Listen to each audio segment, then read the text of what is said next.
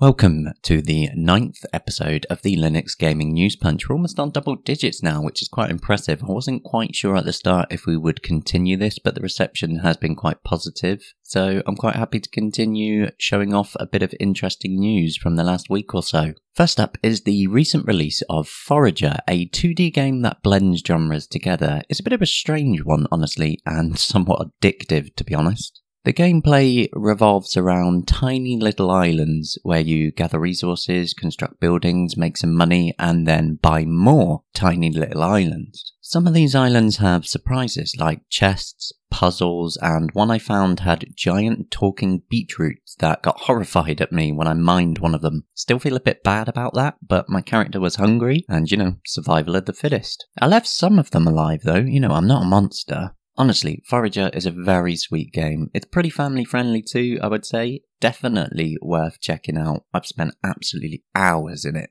Next up is a game called You Died But a Necromancer Revived You. It's another recent release, and wow, is that name a mouthful to say. It's a long name for a simple game in this case, but it's one where you shouldn't let the simple idea fool you. It's a little top-down game with really small contained levels, each of them requiring you to get from the start to the end simply by running across platforms. However, there's all sorts of traps waiting for you, and if you take too long, the path behind you sort of explodes away into spikes. One false move and you'll fall to your doom or run into a trap. It is actually great fun though. It can be played locally with up to 3 other people as well. I've actually found You Died But a Necromancer Revived You to be quite difficult because I get distracted really easily and I've run into traps constantly. But it's a good little game, worth checking out. Moving on, just recently Valve updated Steam Play 2 times. The older 3.16 series got a few minor fixes, but the real juicy stuff came with the 4.2 series, which is the newer series that they're putting all the more advanced features in at the moment. Steam Play now actually includes Wine Mono and FNA from Ethan Lee as the XNA implementation. So with these 2 additions, plenty more games should now be playable out of the box that weren't before. Some specific titles that they mentioned include Naruto Shippuden Ultimate Ninja Storm 4,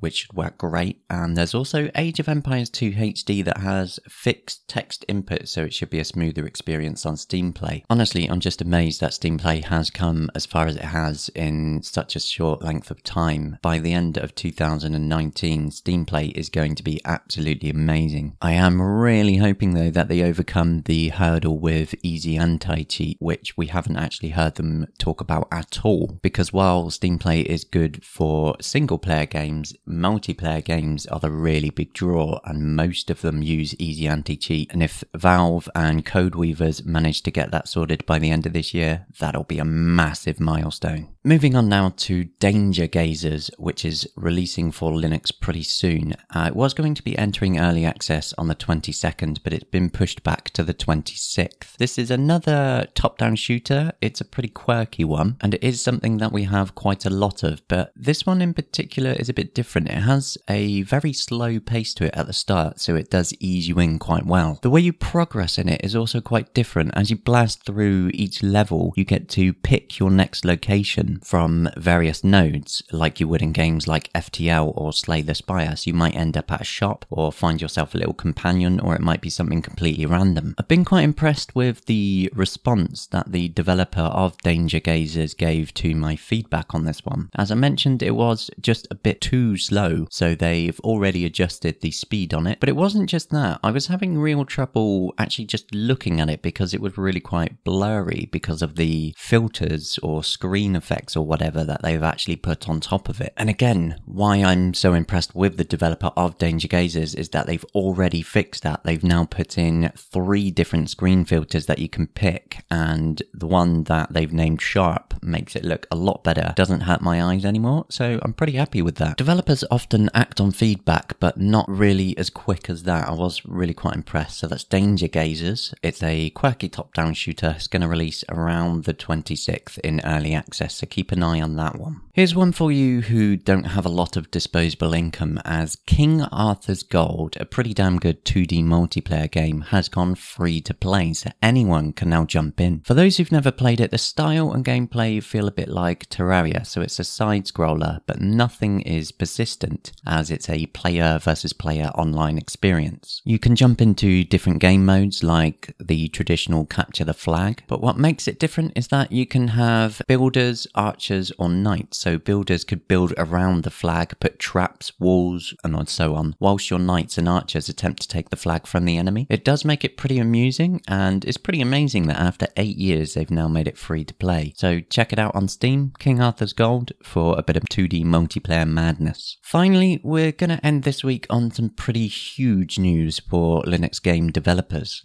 as the Unity game engine team have announced that with Unity 2019.1, the Unity editor for Linux is finally leaving experimental mode and it's going into preview. What they're basically saying is that their aim is to have a fully supported Linux version of the Unity editor by the end of this year. That is awesome, since Unity is used for all sorts of things from games to films, and being able to do all of that on Linux is going to be pretty sweet. That's all for this week. Thanks for joining me once again. If you want the most up-to-date Linux gaming news, as always, do hop on over to gamingonlinux.com. I will see you soon. Goodbye for now.